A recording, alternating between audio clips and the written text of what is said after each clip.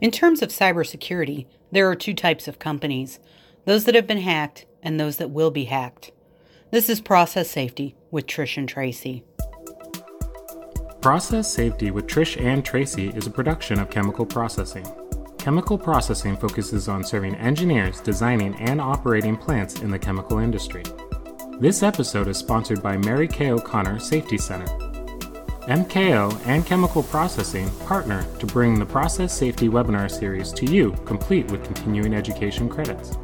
To learn more, visit chemicalprocessing.com/webinars. Welcome to this edition of Process Safety with Trish and Tracy, the podcast that aims to share insights from current incidents to help avoid future events. I'm Tracy Purdom, Senior Digital Editor with Chemical Processing, and as always, I'm joined by Trish Kieran, the Director of the Institution of Chemical Engineers Safety Center. iChemi is based in the UK and Australia, but its reach is global. Trish, you're also based in Australia, and your reach is often global. Where are you calling in from today? I'm actually at home today, which is unusual. I'm in Melbourne, Australia, but yesterday I was in our nation's capital in Canberra. I was there all week, and prior to that I was in the US for a couple of weeks. You've been all over the place. I sure have. Well, our topic for this episode is cybersecurity. For industrial sites, there are many cybersecurity vulnerabilities, anywhere from lack of security policy and procedures, out-of-date antivirus software, incomplete or infrequent backup processes, or even Hollywood scenarios of evildoers hacking into systems. There are many infamous examples. I know that we're going to discuss a few of those today. But Trish, I want to get your feeling on how we are taking care of operating systems, and is it enough in terms of cybersecurity? I think it's a really interesting question, Tracy. We've seen some significant evidence over the last couple of decades of cybersecurity breaches that have resulted in significant issues occurring. There's been a lot of things going on. I think one of the interesting quotes I find about cybersecurity is quite chilling, but it is, I'm convinced that there are only two types of companies, those that have been hacked and those that will be. And even they are converging into one category, companies that have been hacked and will be hacked again. Now that's actually a quote from the former FBI Director Robert Mueller. And he said that back in 2012. And I think, sadly, it's very, very true. So if we talk about some of the examples that we've seen of cybersecurity incidents, one of the most significant ones we actually saw was back in 2015 in December, and the Ukraine power grid was attacked by a cyber attack, and they were able to compromise the systems and disrupt electricity supply to customers in the Ukraine. Now, this is a very significant thing for the Ukraine in December because it's very, very cold. So all of a sudden, we had 230,000 people without electricity for up to 6 hours in that particular instance. Now, interestingly enough, the following December, the Ukraine power system was attacked again, almost a year to the day later, where they had another 225,000 people blacked out across the Ukraine in the middle of a cold Ukraine winter. So there's really significant impacts that can occur in our critical infrastructure systems, such as electricity, but also water supply. So I believe one of the first, thought to be one of the first successful cyber attacks actually occurred in Australia. And it was an instance where a disgruntled contractor managed to gain access to a sewage treatment facility. He was parked on the side of the road with a whole lot of Wi-Fi enabled equipment in his vehicle. This was back in 2001, sorry.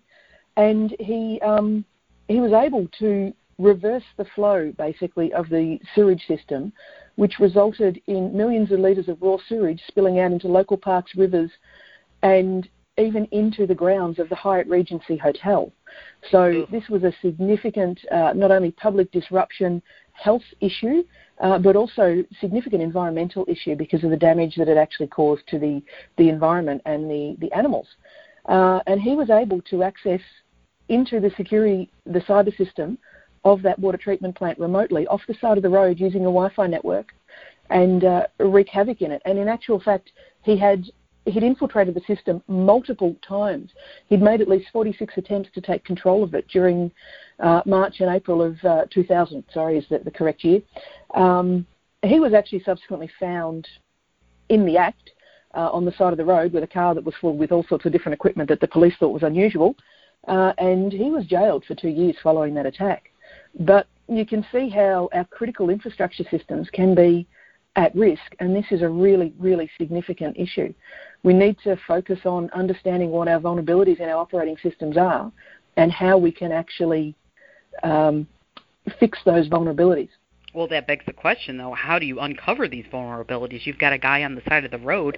You've got the Ukraine that gets hit twice, in successive years. How can you uncover those vulnerabilities? So part of that is making sure that you've got, at the very start, you need proper policies in place at the very highest level of the organisation on how to deal with cybersecurity. Just like we do with safety, we have these policies in place. They then cascade down into the management systems and processes in how we actually manage our businesses. Cybersecurity is similar in that way. We need those processes to be defined, and then we actually need to obtain assurance that our systems are working.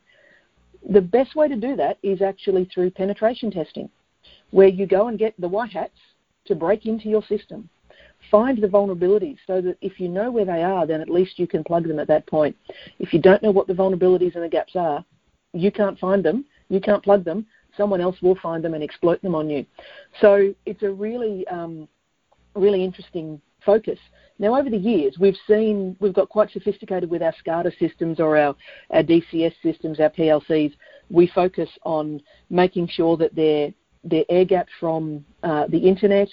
We don't allow USBs to be put into them so that we can actually maintain a safe system. And that's really important. But where is the vulnerability in that? There will be people, such as your own engineers, for example, that can remotely dial in from home to check on something on your DCS, so it's not actually truly air-gapped. There's some of the things that we need to take into account. But one of the other factors, and we saw it with that sewage treatment plant issue with the Wi-Fi network, our policies need to be functional. We need to make sure, though, that we're not trying to eliminate people getting access to our systems altogether. If we make it too hard, then people like our contractors and our equipment suppliers will find other ways around it. So I have heard anecdotally of a situation where it was so hard to get the control systems configured so that the contractor could actually get sight of what their equipment was doing on a facility, that they just started to install Wi-Fi systems. So you go into this plant, and if you did a scan of Wi-Fi, there were multiple Wi-Fi networks that should not have been there, that should not have existed. But the contractors found a way around it because they needed to deliver an outcome to you, but you were making it too hard for them to deliver their outcome. So they got creative. They found other ways to do it. So we need to be very careful about minimising the access that people can get, but making sure the right people can get the right access. And I think that's one of the biggest challenges we have in this cybersecurity space. Absolutely. Are operating systems the only weak links, though? It seems like there's other vulnerabilities just lurking everywhere. Absolutely. So we've had a lot of effort in cybersecurity space in terms of personal data and all those sorts of aspects, which is really important. But interestingly, we did also see a hack occur earlier this year where an organisation's enterprise system was taken ransom. Now, you might think, okay, well, that's inconvenient. That might disrupt production because we can't do our production planning, those sorts of things. But think about what's in your enterprise system, and I think this is the new threat for process safety that we probably haven't really got our heads around yet. Where are your drawings kept for your facility? Where is your maintenance management system run from in terms of planning, scheduling, and giving instruction on how to maintain safety critical equipment? Where are the set points recorded for that equipment? Where are you tracking all your management of change? Because you could then say, well, if we lose access to our current data, we can go back to the manufacturer and get factory resets. Yes, you can. But what management of change have you done in the meantime that changed your factory resets? So if you lose access to your entire enterprise system, how resilient is your organisation to be able to continue to operate safely? Or are you actually going to have to bring your facilities down until you can get that valuable data back again? And we've now moved into a lot of focus with storing things on the cloud, storing things with service providers. How secure are our service providers in terms of making sure that what we do have on their cloud is not vulnerable to attack? And that's a really concerning thing because We all have service providers that we use, and we send them our data and they put it up on their cloud. And then the funny thing is that we pay them for access to our own information. And I don't think we really thought about it that way. We're buying a service, but what we've actually done is we've given over our data, our important company information, to someone else, and then we're going to pay for them to let us have it back when we need it. We want to be very sure that we can get it back precisely when we need it if they're the ones that are guarding it, not us. Well, I was just thinking, too, I mean, are we inviting trouble by being so internet and cloud and wireless dependent? I have everything up on the cloud. If I lose that, I lose a lot. I don't think we are inviting trouble by being too dependent on it. I mean, the fact is that technology continues to change and evolve, and we need to recognise that and evolve with it. I don't think we can sit back in our little office and have everything on paper and we'll all be okay. There are other threats to security that can exist. So I think we need to make sure that we have the right policies and processes in place, that we audit and we make sure we get assurance and we get the penetration testing done and we take action on the results of the penetration testing. And one of the interesting things to think about in that penetration testing of your systems, whether it is your DCS control systems or whether it is your enterprise systems, every few years you should be changing out your provider that's doing your penetration testing, because you might find that a new provider will find a lot more than your old provider is finding. So making sure that you can keep on your toes with what's actually going on is really, really important.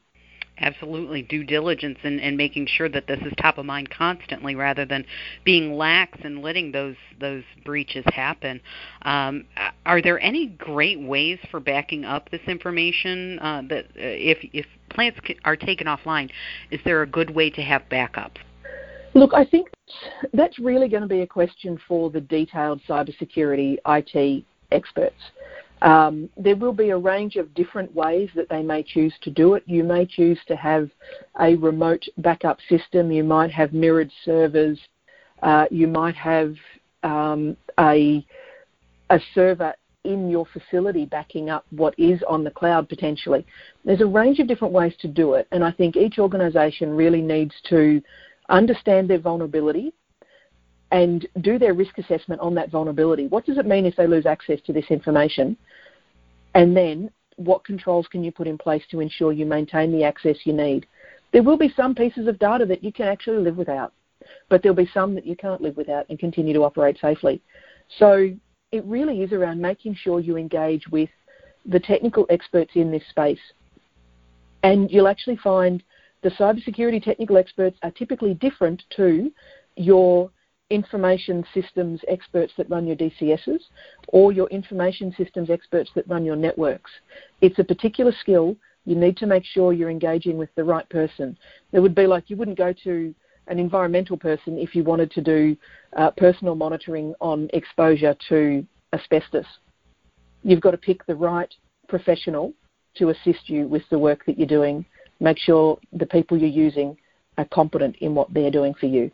Now, obviously great advice right there, but chemical plants primarily have three main security concerns: protection of property, protection of lives, and how to achieve this on a limited budget.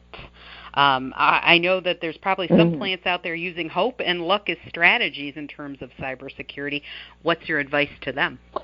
Understand your vulnerabilities. What is the hazard or hazards that you have on your facility, and what is the worst consequence that could eventuate when you are attacked? And I do say when you are attacked, because odds are it will happen at some point in time, whether it is an unknown actor or whether it is a disgruntled employee, former employee, contractor, etc. So what is the worst thing that can be done to your facility, and how can you cope with that? Now, there are actually insurance policies out for cyber attack. You can buy cyber insurance. If you buy cyber insurance, the insurance company is certainly going to want to make sure that you have all your systems and processes in place, or they won't sell you the insurance in the first place. But understand the consequences and understand what you're willing to live with. And if it then does become a business decision, like any risk decision we take. Am I willing to invest the money that I need to invest to prevent or mitigate that incident? And if I'm not, and the incident is significant enough, then I think there's a very hard question to answer of, should I be in this business? Otherwise, understand the risk, make a value judgment based on what you're trying to prevent or mitigate, and go from there. It will then become obvious some of the steps you need to take. As I said, in the extreme cases, it may be that a small facility actually cannot be run safely if, for example, it contains large amounts of chlorine and you've got nothing in place to actually prevent inappropriate use of that chlorine, either through cyber or other security issues. Maybe you shouldn't have chlorine. That's sometimes the question and the discussion we need to have at facilities. Otherwise, we do need to run them safely. If we can't afford to run them safely, then maybe we should be in a different business, but let's focus on trying to run them safely first. Well, cybersecurity is certainly a complex topic. Hopefully, we've been able to untangle some of it for you. Unfortunate events happen all over the world, and we will be here to discuss and learn from them. Trish, once again, thank you for your brilliant insight. Thanks, Tracy. Stay safe. And thanks for listening to yet another episode of Process Safety with Trish and Tracy.